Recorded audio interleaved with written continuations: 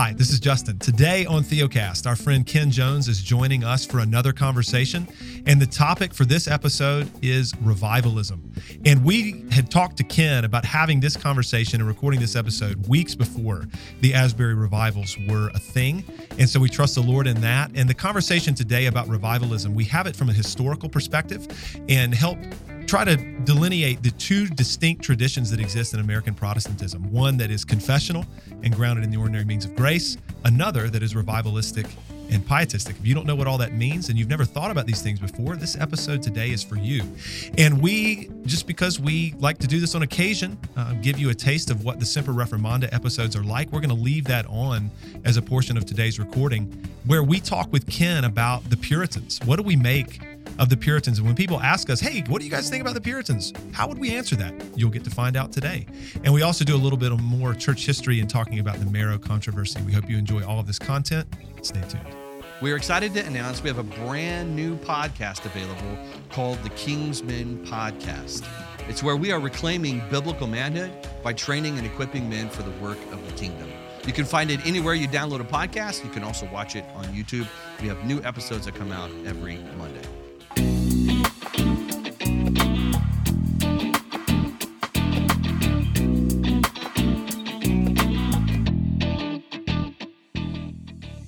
Welcome to Theocast, encouraging weary pilgrims to rest in Christ. Conversations about the Christian life from a confessional, reformed, and pastoral perspective. What we're trying to do here at Theocast is clarify the gospel and reclaim the purpose of the kingdom of Christ. We are excited to be joined again today by our brother Ken Jones. So we're going to introduce him first before I even introduce John and myself. Ken is the pastor of Glendale Baptist Church in Miami, Florida, and he is also the co-host of the Saints and Sinners Unplugged podcast. So Ken, thank you for your time and your generosity in being with us yet again today, and joining Ken around the at least virtual table today to discuss some theology and to discuss the gospel of our Lord Jesus Christ. Did you almost say the theological octagon? Did you almost No, I didn't. I didn't. Old school. John Moffitt is already talking, and he is the pastor of Grace Reformed Church in Spring Hill, Tennessee. And I'm Justin Perdue, pastor of Covenant Baptist Church in Asheville, North Carolina. And brethren, we've met today to podcast. That's right. And we are excited to have another conversation with you, Ken. Last time, a few weeks ago, we talked about Christ-centered preaching. Mm-hmm. And our conversation for today is another very important and relevant topic. I'm going to hand it over to John in just a second to tee it up for us in more detail. But I want to go ahead and tell the listener that we're going to talk about revivalism today. And we plan to have this conversation weeks before the Asbury revivals occurred. And we have the testimony of 3 witnesses here to confirm that that is in fact true. And so don't ever think that the Holy Spirit can only work in the moment. He also works in planning and preparation. Amen. Amen. All right. John, let us know, man, a little bit more, but let the listener know, I should say, a little bit more about the conversation topic for today. And I don't know, you always like to make announcements. I don't know if you want to make any. People live for those things. Dude. Yeah. They absolutely love your announcements. I know. Yeah, well, there's a couple of new stuff out. There's a new podcast out I'm doing called Kingsmen. So, John, what you're saying is that you're becoming a professional podcaster. Yeah, no. The funny thing is, I do this for my church, and the moment they're no longer beneficial for them, they're all going bye-bye. So just pray that it keeps staying beneficial for them. I do want to say this before we jump into this subject, because a lot of what I have to say and the things I've been saying for the last, 7 years that we've been doing a podcast, I have ripped off and stolen from White Horse Inn, both Michael Horton and Ken Jones. So if you don't like what I have to say and you think I'm an antinomian and I'm all kinds of messed up, you're gonna blame Mike. I was gonna say blame Ken Jones. So you shoot at him first. His email is Ken Jones. But for those of you who don't know, Ken's gonna be speaking next week, so this will be in the past, but at Ligonier Conference. And what's your subject, brother? Justification by faith alone, by grace alone, through faith alone, in Christ alone. It's the common theme is stand firm. Yeah, and maybe we should just do an episode on that. That just sounds amazing. Yeah, so I get to talk about standing firm on the doctrine of justification.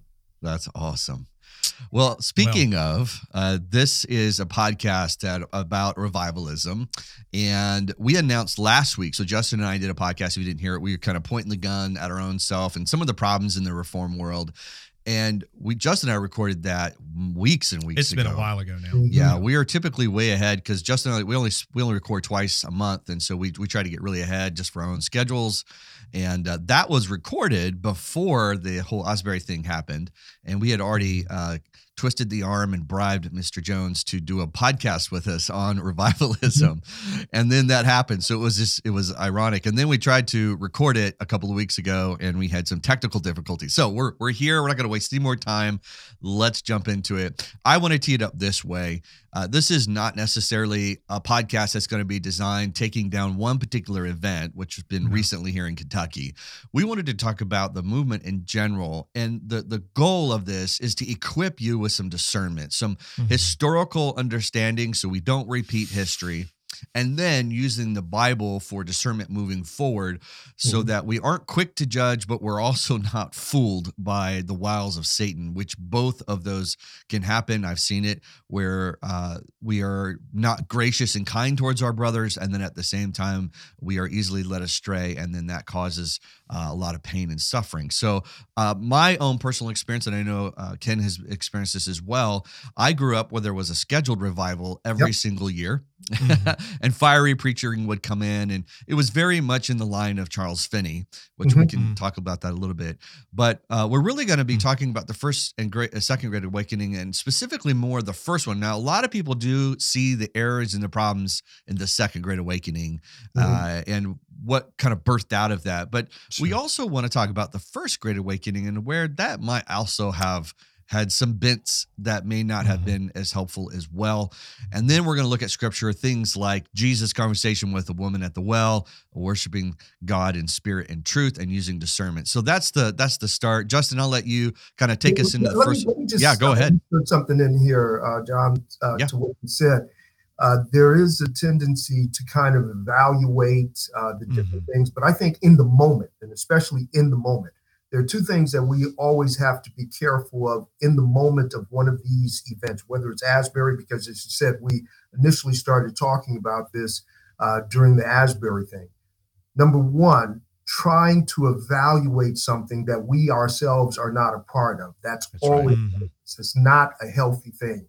Agree. And then secondly, the urge to go and experience it, regardless of what you've heard. So, for instance, rather than saying, hey, something happened at this particular campus, I guess it looks like a move of God. So then people start trying to evaluate, and especially we see in this day where we have access to immediate communication and so forth. So we try to evaluate whether it's good or bad, which you can't do in the moment. And then secondly, we have to go there. Just because something is good doesn't mean we have to go there. That's right. So it becomes our own pilgrimage. And I always think of the Mount of Transfiguration, when Peter is so in awe of what he's experiencing, he wants to build 3 tabernacles for Jesus, for Moses and for Elijah. And the Lord says, no, just this is my beloved son, just listen to him. That's right. That's so good. So I think, when we, in the moment, now what we're going to be doing, obviously, is looking at that which has happened in the past. That's right. But in the moment, for what's going on at Asbury, we pray that these are genuine believers, and if something is positive happening for them, to God be the glory. But we don't need to leave where we are order to go experience it and to try to to determine whether or not it's legitimate. Yeah. And I want to jump on that real quick too, and then I'll hand it over to you, Justin, in that those of us who are trying to, when we say that, in other words, we're not affirming it or denying it, we get criticized for using discernment. And I just want to say, Scripture is very clear that there can be false worshipers and there can be a false evidences of the Spirit. This is why Jesus even tells, I'll just jump into this now, the woman at the well, you don't even know what you're worshiping. Right. You think you're worshiping God and you're not. And then 1 John says, hey, test the spirits to see if they're actually of the Lord. So using discernment is a part of the Christian practice. This is what we're supposed to do. Sorry, go ahead, Justin. No, yeah, and I want to reiterate, because I think this is really important.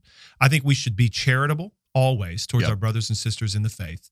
And we should not presume to know the sovereign hidden will of God and immediately make pronouncements like, well, this clearly is this, or it's clearly not that.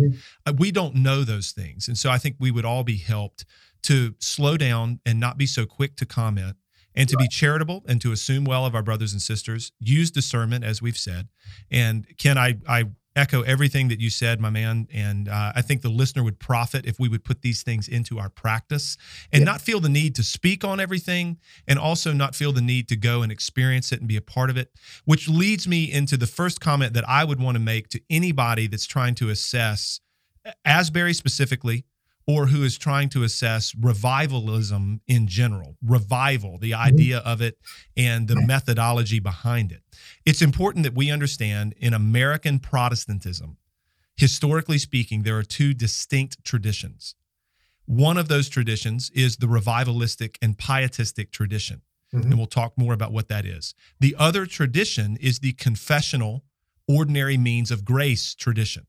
And so one of the things that we would say, because truth in advertising, right? The three of us would all understand ourselves to be a part of the latter, the confessional, ordinary means of grace tradition. What that means in part for us, to your point, Ken, about not having to immediately get in the car and drive to Kentucky to experience a work of God, we ought not feel that need, because we understand that in the tradition in which we find ourselves, that we gather every Lord's Day in the church, and the ordinary means of grace are administered, and the Lord is faithful to meet us as we gather in his name, and as we sit under the word of Christ preached, as we come to the Lord's table, as we observe even baptism, as we sing, as we pray, as we hear the scripture read. We believe that the Lord ministers to us through those means, and he revives us every single Lord's Day. And corporate worship is our lifeline. It's where we come to receive from the ministry of Christ.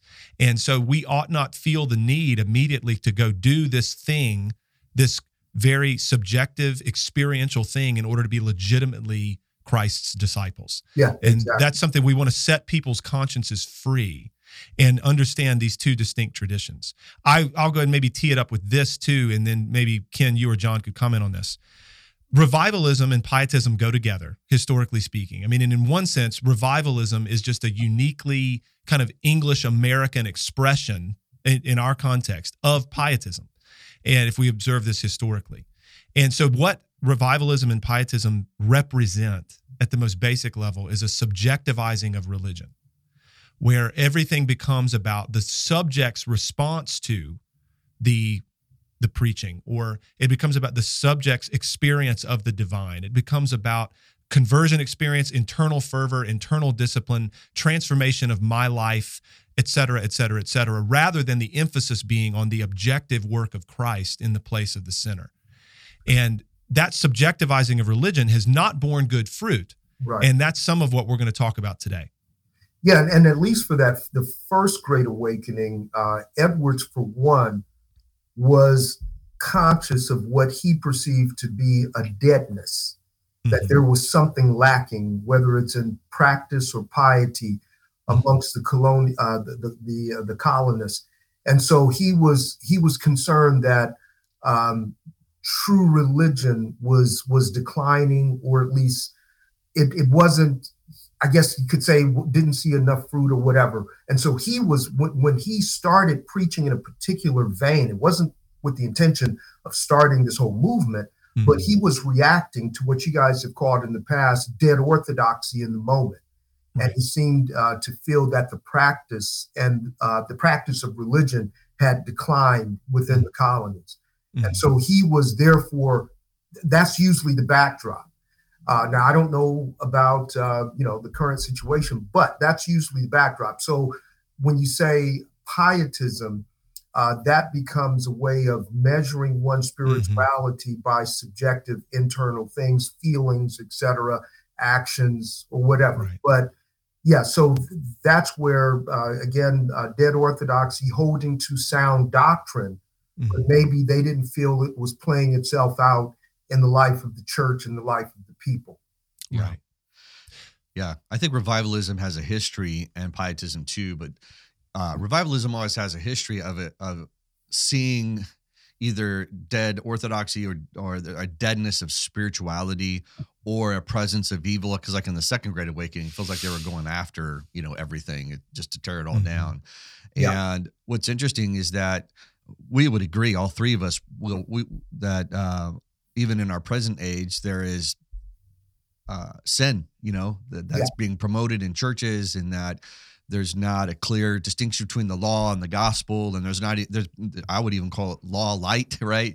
It's law achievable, and we're even questioning on the sufficiency of Scripture. We would agree with all of that, but coming in and using law only, or I would even say to use moralism, because it's not.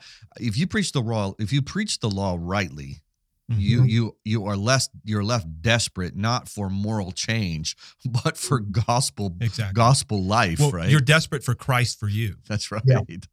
That's right. So, my first assessment when I look at this is that, we can unfold this, and some people, they may have a problem with this, but I will. It seems like throughout history, every time there is a proper assessment, there is a problem. And we would agree there is a problem in America. There's always been a problem in America because there's always been a problem in the world, but there's a problem, right? And let me just go ahead. Pause this for a moment, because the way you express that, when it comes to a lot of America, there is an assumption, a presupposition that this is a Christian nation. That's right. So what we have a tendency to do is look at the problems in America and then assume it's because of a failure of the church. Oh, yeah. I think if we want to analyze and assess the state of the state, that's one thing. But then we need to assess the state of the church. That's right. That's a whole different issue. And so therefore, when I hear things like we need to pray for the nation, et cetera, we should pray for the nation. Always. Our goal is not to revive the nation. The nation is the nation. That's right. Exactly. Well, and I was saying this on a phone call the other day, and we don't need to get completely derailed in our conversation, but the mission of the kingdom of Christ is not in any way tethered to the stars and stripes. It's just not. And we're going to get banned now. But and we can all talk about the country in which we live, and there are good things, there are bad things. I think we all acknowledge this. We can be thankful for some of the freedoms that we have and all of that. And we're not disparaging our country in saying this, but this is objectively true, that the mission of the kingdom of Christ is not tethered to any nation. It's not tethered to any geopolitical entity. And so, we need to be thoughtful about that. Yeah, and that's why I just want to make that distinction, because if you want to talk about, again, going back to, and I think that was part of the problem even at the First Great Awakening. There was such 100% presupposition, a presupposed notion that this is the city on the hill, that they were analyzing the condition of the church based on what they were seeing in the culture. Right. Well, and even the subjectivizing of religion as well, and in the methodology of revivalism, it's so concerned with the transformation of individuals and the transformation of society through the individual. We've got to make Christianity incredibly practical in how it manifests itself in the culture. It has always been an emphasis of revivalism. Yeah. And this is why, even as we assess history, revivalism and pietism are the reasons why the evangelical church in the States has always hitched its wagon to social and political concerns. Exactly. We can see this historically, and it's not been good for the mission of the church in preserving it, keeping it pure, which is the salvation of God's people through the proclamation of Christ and the administration of the sacraments. Yeah. And so I think it's important that we understand. I'm going to kind of maybe conclude my own thoughts on the distinctions between, I'll just go ahead and say it, a reformed theology, piety, and practice, and a revivalistic theology, piety, and practice. Those things are antithetical to one another. They are not the same thing. Yeah. They're different, right? And so the methodology, even, this is maybe where I want to go with the First Great Awakening and make this comment. Sure. Most people, the reason we're talking about the First Great Awakening in more specificity is most serious-minded evangelicals in America, I maybe should rephrase. Let's just say it this way. The Gospel Coalition, Together for the Gospel, anybody who's going to the Ligonier Conference, anybody who's kind of a Calvinistic, serious-minded evangelical is going to have serious concerns with the Second Great Awakening. The new measures, right? The new methods introduced there, Charles Finney, all of the Pelagian doctrine that characterized that, the burned over district, everything, it's terrible. I mean, we all can agree on that. Yeah. But most Calvinistic evangelicals would champion the First Great Awakening as this undebatable great work of God, and everything about it was excellent. And we would absolutely acknowledge that the Lord clearly did things through in and through those people in that period of history. We would absolutely affirm that the doctrine, in terms of, in particular, the soteriology of the First Great Awakening, the preaching of Whitefield, for example, was excellent in terms of justification by grace through faith in Christ alone. Amen. We affirm all of that. And at the same time, the three of us and confessional Protestants of that era have concerns about the methodology wholesale. Right. Because the methodology, even of the First Great Awakening, was extra ecclesiastical. It was outside of the local church. And it was outside of the ordinary means of grace.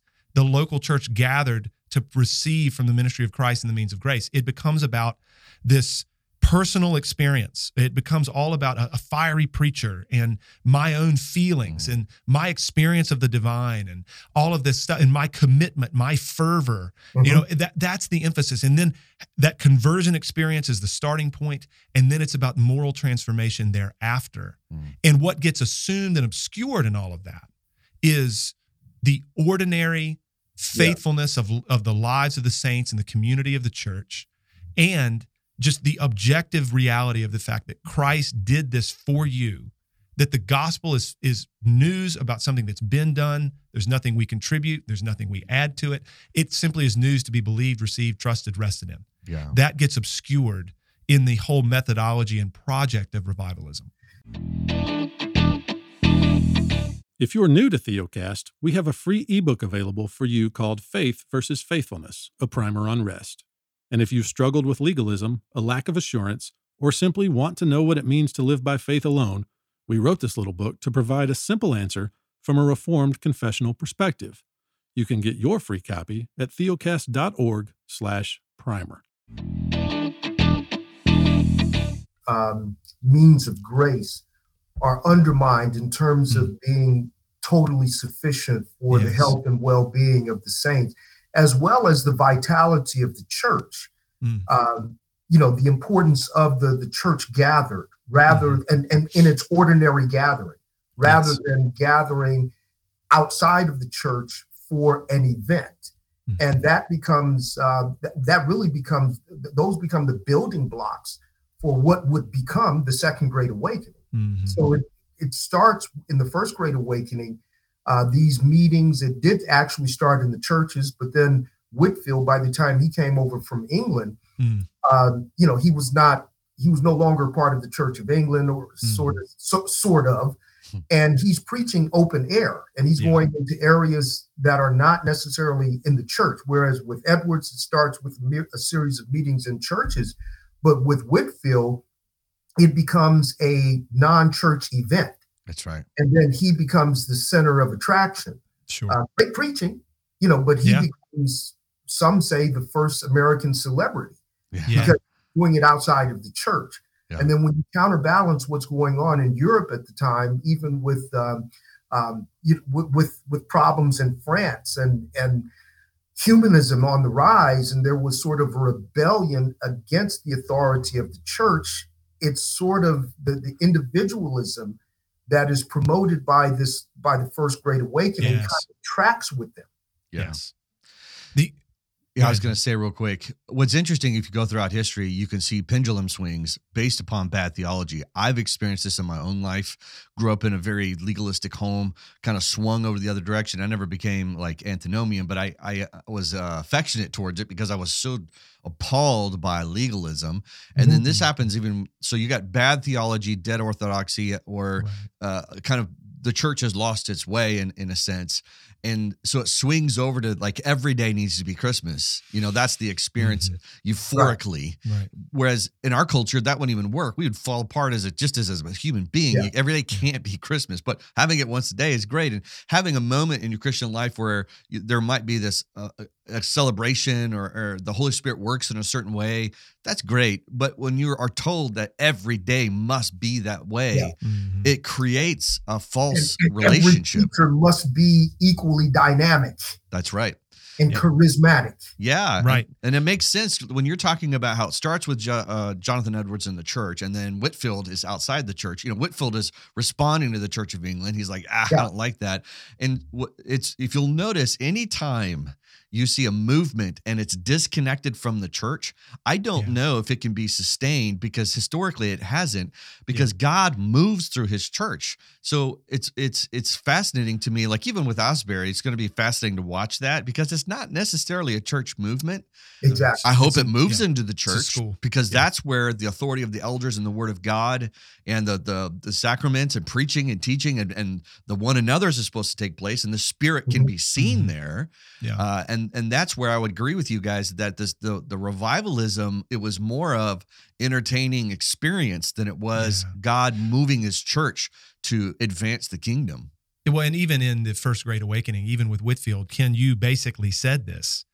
The way that this went down, and I think a lot of the concerns of confessional Protestants of the day were that Whitefield's methods, of course, are outside the local church, but they're also dependent, at least in part, on drawing crowds and keeping crowds via excitement and energy, right? And so a couple of comments here. I think that one of the bad fruits of revivalism is even how we think about the measure of ministry.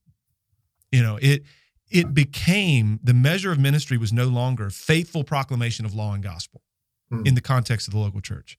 No longer just faithful administration of the sacraments. No longer was an ordinary Christian life, just faithfulness in the context of the local church. No longer was that sufficient. The measure of ministry became really how much religious enthusiasm and how much religious experience are you creating? That's a successful ministry. Or basically a level of religious enthusiasm or religious excitement or a personal experience of the divine became the measuring stick of a faithful Christian life, a good Christian life. And I think that I'm thinking about Ian Murray's book, Revival and Revivalism, right now. So Ian is really dear brother in Christ and has written a number of wonderful things, but he is going to be very sympathetic toward the First Great Awakening and how he writes about it. And one of the things that even he acknowledges is that, of course, sound doctrine is necessary for revival, right? Sound soteriology is necessary for revival. But what gave the First Great Awakening its power was the personal religious experience of the revivalists. That's problematic. That's very right? Because now the tie that binds is not doctrine. The tie that binds is not right practice. It's a common, heightened, personal experience of the divine. Yeah. Can I make a point biblical to that? It's like, if you want a case study in the Bible, it's like, let's interview Jonah. So Jonah, talk to us just about how you got this whole city to repent here, because his experience, he was angry and he did not want to be there. And that's what you call the work of God, because in spite of Jonah, the city was saved. Right. Yeah. And it seems like the experience is the opposite of like, look what's happened to me. This should happen to you as well. Yeah. Well, ordinary churchly devotion just it doesn't sell in a revivalistic context, and everything has to be, it's individualistic, like you said, Ken. It's and it's very subjective, and it's about experience, and it's about intensity and all these things, and no wonder 2-3 centuries removed from these movements that we're discussing. If you were to talk to the average American evangelical, they're not going to be certain as to whether the preaching of law and gospel and the real presence of Christ in the Lord's Supper, or, their own personal quiet time and, going and serving at the homeless shelter downtown are more important. That's right. They're not going to know which is more primary to being a Christian. Yeah, You know?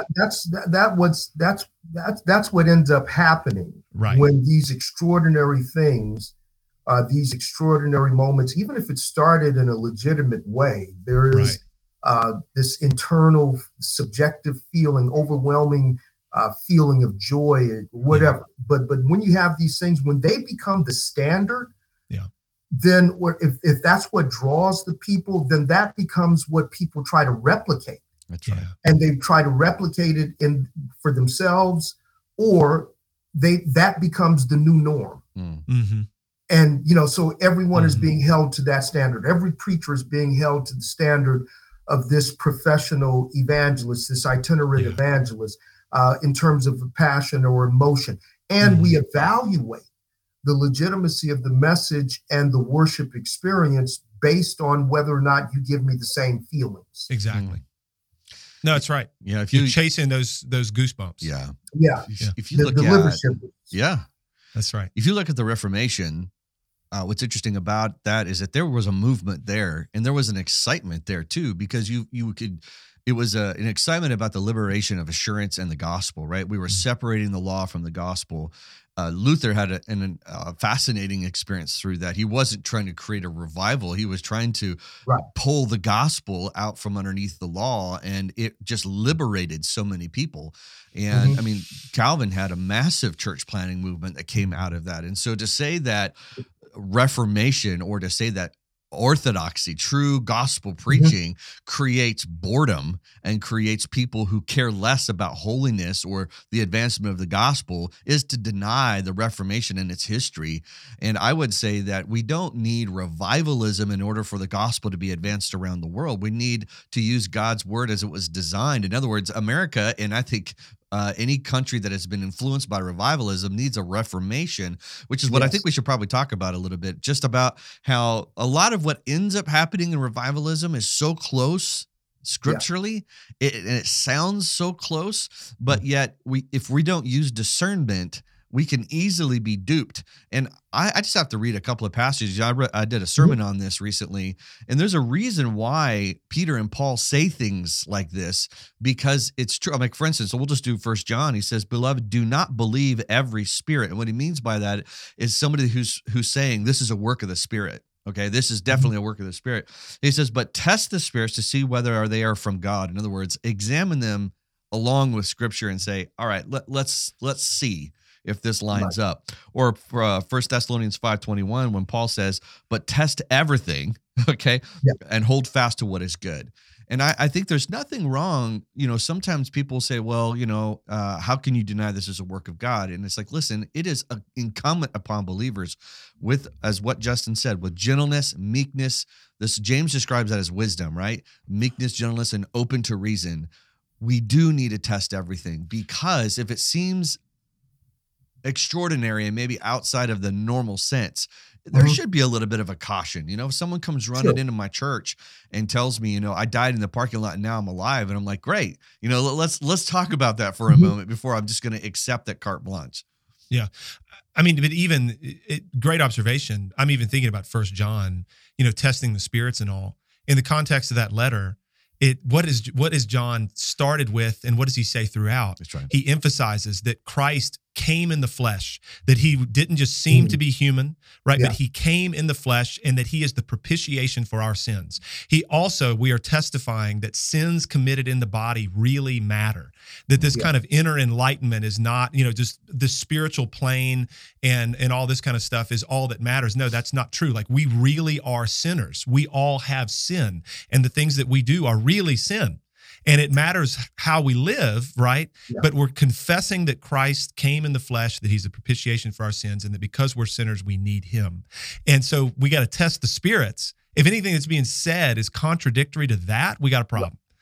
Well, the flip side of that in 2 Thessalonians, when Paul writes about lying signs and wonders, which he says God puts them under a strong delusion that they would believe the lie rather than the truth. And here's the reason why: because they don't have a love for the truth. Oh, wow. This is one of the problems that we get with these extraordinary experiences and movements, it's what I call with signs and wonders, period. Even in the life of Jesus, what's the purpose of the signs and wonders performed by Jesus? They are not ends in themselves. No, that's right. They are to testify that he is the Christ. Exactly. Right. So he demonstrates that the Spirit of the Lord is upon him. Exactly. He is the promised, prophesied Messiah. He is the resurrection and the life. And here, let me prove it. I will raise Lazarus from the dead. By the way, Lazarus is dead again. Exactly. The purpose of raising him is to confirm that Jesus is who he says he is. Yep. So in a similar way, when we see these extraordinary movements, the end result should not be the movement itself. That's right. It should be a greater knowledge of the person and work of Christ. But the more we are drawn to or defined by the experience or the movement, the less important the real things are. That's right. And that, I mean, if we could just like capture one part of the entire podcast, that would be it. Because in the end, if it's not Christ and the glory of Christ and the person of Christ that we are in love with more and have a clear sight of and are driven by, then whatever it is that we're experiencing is probably a complete distraction. Yeah.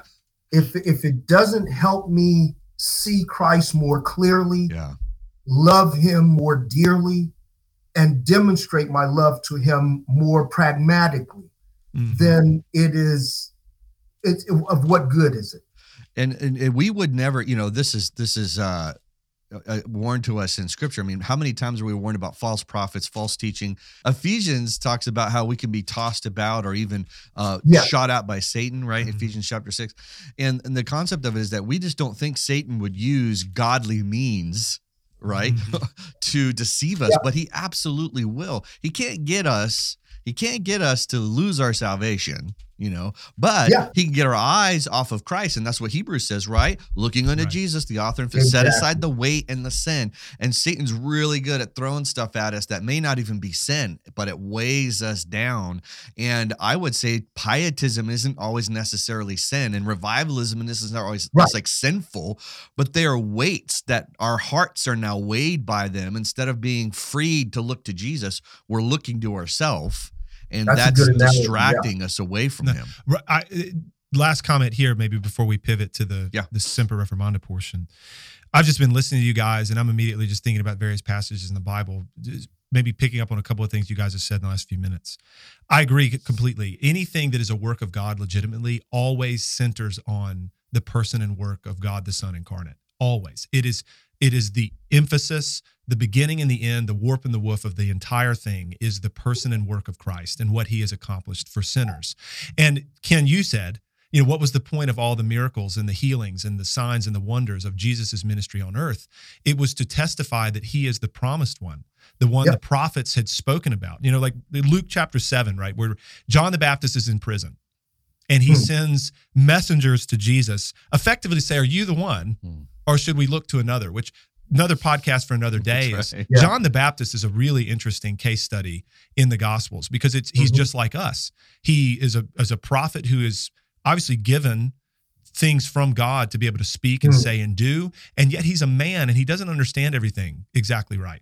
Because there are times where he says, no, I'm not Elijah. And Jesus will then say, no, but he is, and John, it's like he clearly knows on the one hand who Jesus is. Behold, the Lamb of God who takes away the sin of the world. And, I shouldn't baptize you. You should baptize me. But then he's in prison and it's like, hey, bro, are you really the Christ here? That's another conversation. Well, you have to give the answer though, what Jesus says, right? I'm going to. Oh, okay. I mean, that's the point. I thought you were moving on. So are you the one? Are you the one? And then Jesus says, go and tell John what you have seen and heard. The blind receive their sight, the lame walk, lepers are cleansed, and the deaf hear. The dead are raised up. The poor have good news preached to them. And blessed is the one who's not offended by me. But that language is straight out of Isaiah 35 and Isaiah 61 in terms of what the Messiah, the promised servant of the Lord would come and do. So even there, just like what we've just been discussing, anything going on in the church today, any movement in the church today, if the end game is not the extolling of Christ for sinners and the like the imploring of sinners to cast themselves wholly upon the Lord Jesus Christ, then it's off. And the sufficiency, because that's what's underlying, the sufficiency. Exactly. You are complete in him. You don't need anything else. You don't need another experience. You don't need an emotional experience because he's sufficient. That's right. And this whole business of, your emotional experience, or even this obsession with power and movements of God, like all these things that we have to be participants in and experience and all this stuff, and we're chasing after it all the time.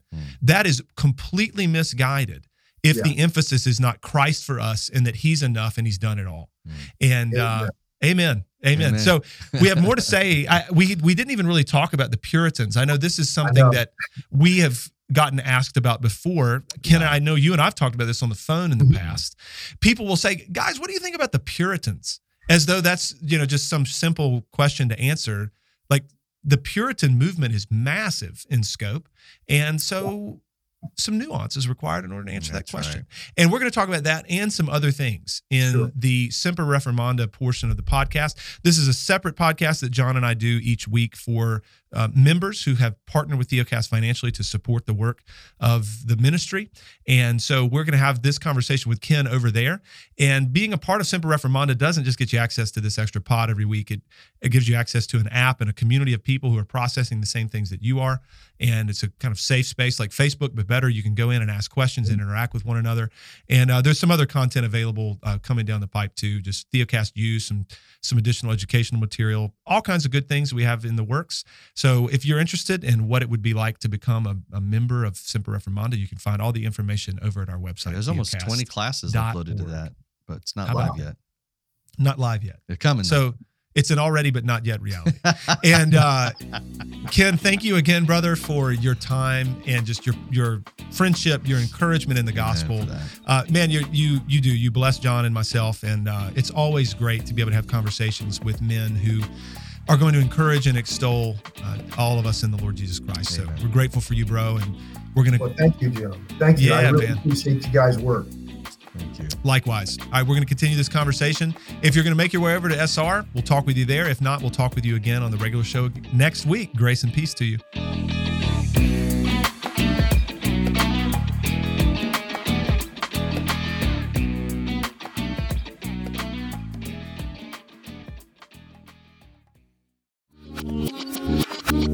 Welcome to Semper Reformanda. I know John is relatively excited to be here, and Ken is thrilled to be here to talk about the Puritans and some other things. And so we left off, we were talking about a lot of good stuff and how any movement of God legitimately has to be centered on the person and work of Christ. We may say more about that. But initially, I want us to go ahead and answer the question. We like to do what we say around here. So we tossed it out. What do we make of the Puritans? This is a question that I've gotten a lot from congregants, like people who come and attend services at Covenant Baptist Church. We've gotten it at Theocast before. Ken, I know that you get asked these questions quite a bit, given the platform that you have. How would you begin to answer that question? What about the Puritans? Go. Yeah. First, I would try to recommend a few things that would give a historical backdrop to what we call Puritanism. Because a lot of times it's just used in a pejorative way. Culturally, you're puritanical. Right. And then in the church, we have a tendency to look at it as all things Puritan are all pure and good. Right. When in actuality, it's a whole system of thought, a certain branch of evangelical or Christian Protestantism at the time, and they are not monolithic. Exactly. There are some that wrote in the Puritan period that are not even sound. Yeah. And that are not even, orthodox. Exactly. They're not orthodox. Right. Richard Baxter being one of them. Look out. He has a good book, or there's some good things in the book, The Reformed Pastor, but people assume Puritan to mean or Congregationalists that were Calvinistic and they are all the same, but they're not. No. So they're all over the place. They're not, it's not a monolithic system of theology. There are Puritans that I think are more consistently healthy than others. Sure. Very tenuous kind of writing. It's tedious work, but it's good stuff. When you read guys like John Owen, John Flavel, those guys, Thomas Boston, these guys are that's solid stuff, but Puritanism, Thomas Watson, a lot of his stuff, so you don't want to put them all in the same bag, and it depends on the issue and the topics they're discussing. Yeah. I think we talked about this when we did Christ-centered preaching and commentaries. One of the things I try and teach people that you have to learn, there is not you can't rest and just grab something and just read it and say, I can trust everything that's in here. You just can't do that. I mean, look, we all love Michael Horton, right? We would say that it doesn't matter who the man is. You should always use discernment just because they are a man. And this is one 100%. Of the things from my tradition as a independent Baptist. It was, you were kind of trained and taught, like, these are the heroes and you trust everything they have to say. Man of God, dude. Yes, that's right. You don't question the man of God. And, I've had to teach people throughout the years that that's just not how it works, right? The Bible warns us to use discernment, and we should do that. So when it comes down to Puritans, we can gain, the Bruce Reed, right? I mean, it's like everybody should have that book. Yeah. And it's amazing. Excellent book. Right. And I would even say Walther's book on law gospel is good, but there's some sections in there that you're like, he's a Lutheran. That's right. Use some discernment because I don't know. Agree. I don't know if we can lose our salvation here. It's funny you mentioned that. Years ago on White Horse Inn, we were promoting Walther's law gospel.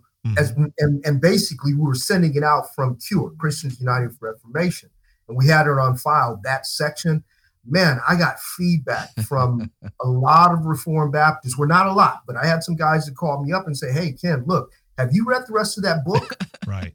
That's right. And I agree, dude. There's some really good stuff, but I mean, there's some very troubling chapters in that book too. Right.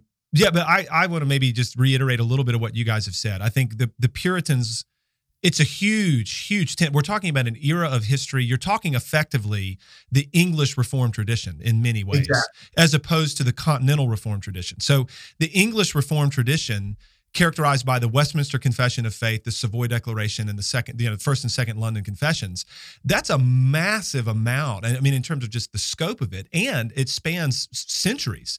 It would be just like saying, well, what about evangelicals? Because that's an historical period and it's a huge tent. And of course you would not just, if 300 years from now, if the Lord tarries, you wouldn't just look at somebody and say, go read any evangelical author and it's going to be helpful. Not true. No.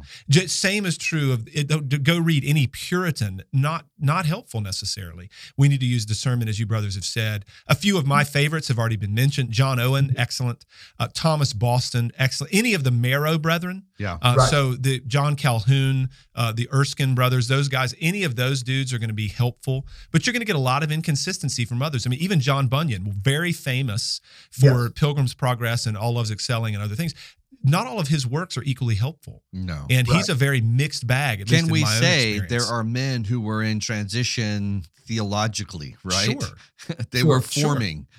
Sure. Yeah. And so I think that's what we would say about the Puritans. A lot of good, some very unhelpful stuff. And just use discernment. And there is a Puritan theology. Sure.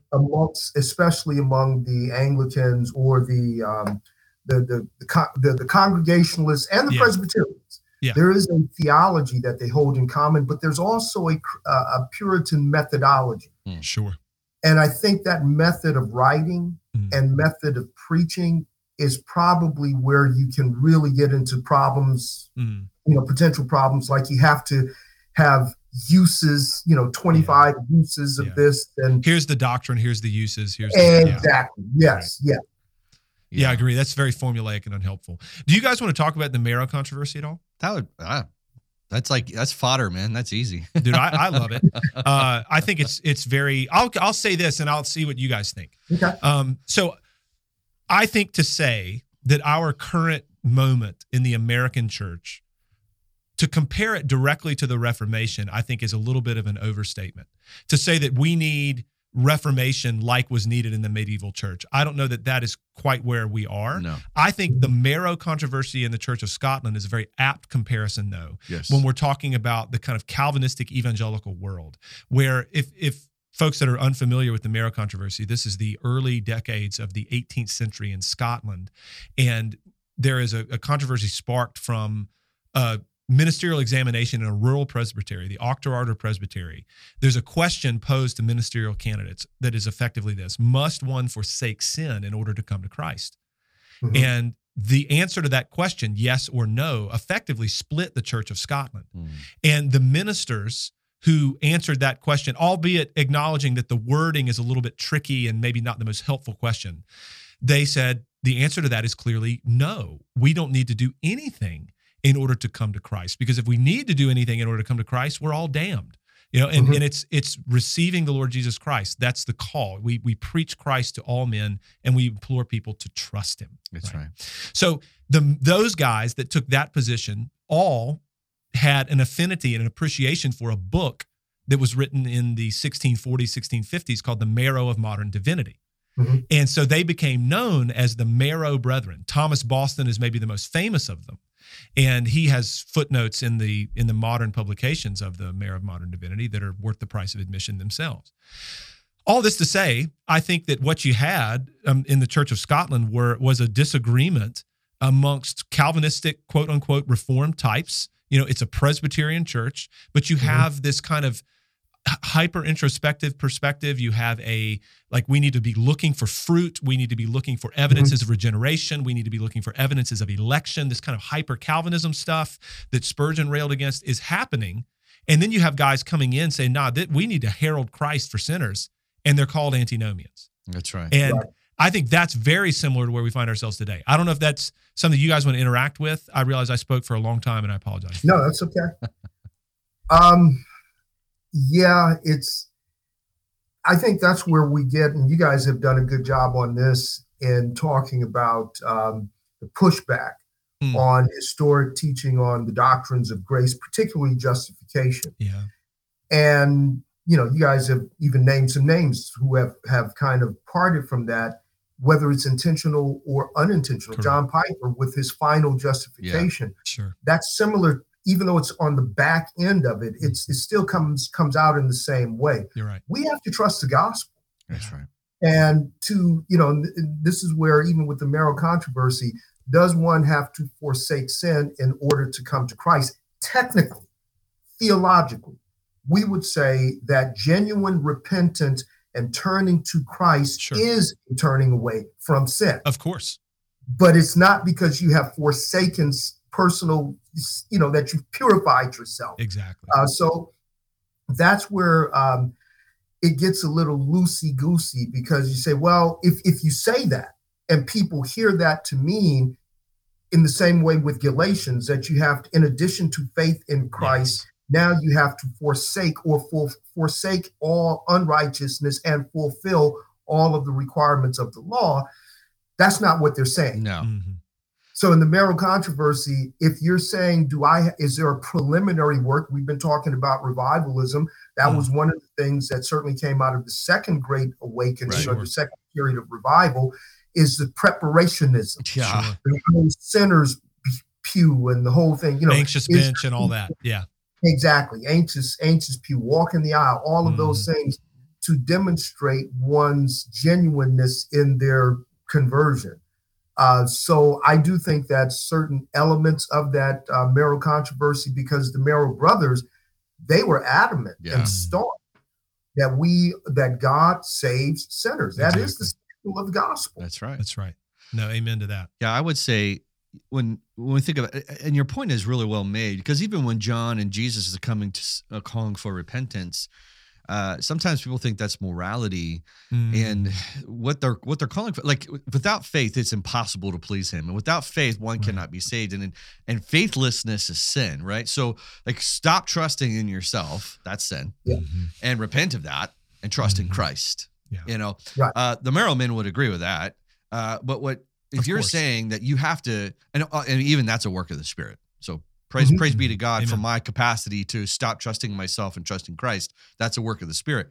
Yeah. But this concept, and this even goes into Lordship salvation, the idea that you have to turn away from all of your sin. And listen, the greatest sin you have against God is not loving Him with all your heart, soul, mind, and strength. And there's never been a moment you've ever done that, even to this day, not even for a fraction of a second.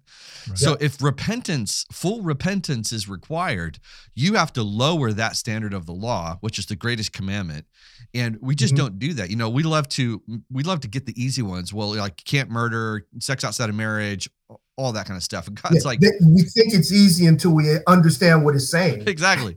Yeah, Matthew chapter 5, right? Right. Yeah, the heart of the issue.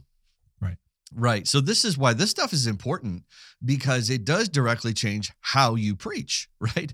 It changes how you preach. So if you listen to all three of us, and when we preach, we are absolutely going to call sinners to repent, right? Two ways I'd describe it. One is, well, about what? About God, about yourself, about what he says about you in his law, what you need, what Jesus has provided and accomplished for you, right? All like you're agreeing with God on all those things. And whereas you used to not agree with God's testimony, you now agree with God's testimony on all of it, and you're trusting Christ. Another way we would talk about repentance, has already been alluded to, is a turning. And the emphasis there, Ken, you said it this way. It's a turning to Christ in faith, right? Which necessarily, along with that, incorporates and entails a turning from myself, a turning from my own works, and a turning from my sin to Christ. And so even there, like when the three of us are preaching and we are calling all of us week over week over week to turn from ourselves and look away from ourselves and trust in the Lord Jesus Christ, that's a call to faith and repentance. Exactly. And those things go together in that regard. Amen. All right. Well, that was, we'll call it an SR episode. And Ken, thanks again, brother. I know that everybody is going to really enjoy the contributions that you've made today and in the previous recording that we had with you. And if time allows, Ken is an incredibly generous man, and he has said that he might hang around and talk some more with us. So you might get yet another episode, a third episode from Ken and the three of us for the triune God we serve. Amen. All right. So all right. Let me take a look here. We're grateful for you guys, our members and our listeners who support us and encourage us in ways that you might not even understand. That's right. And we'll talk with you guys again next week. Amen. Peace. Peace.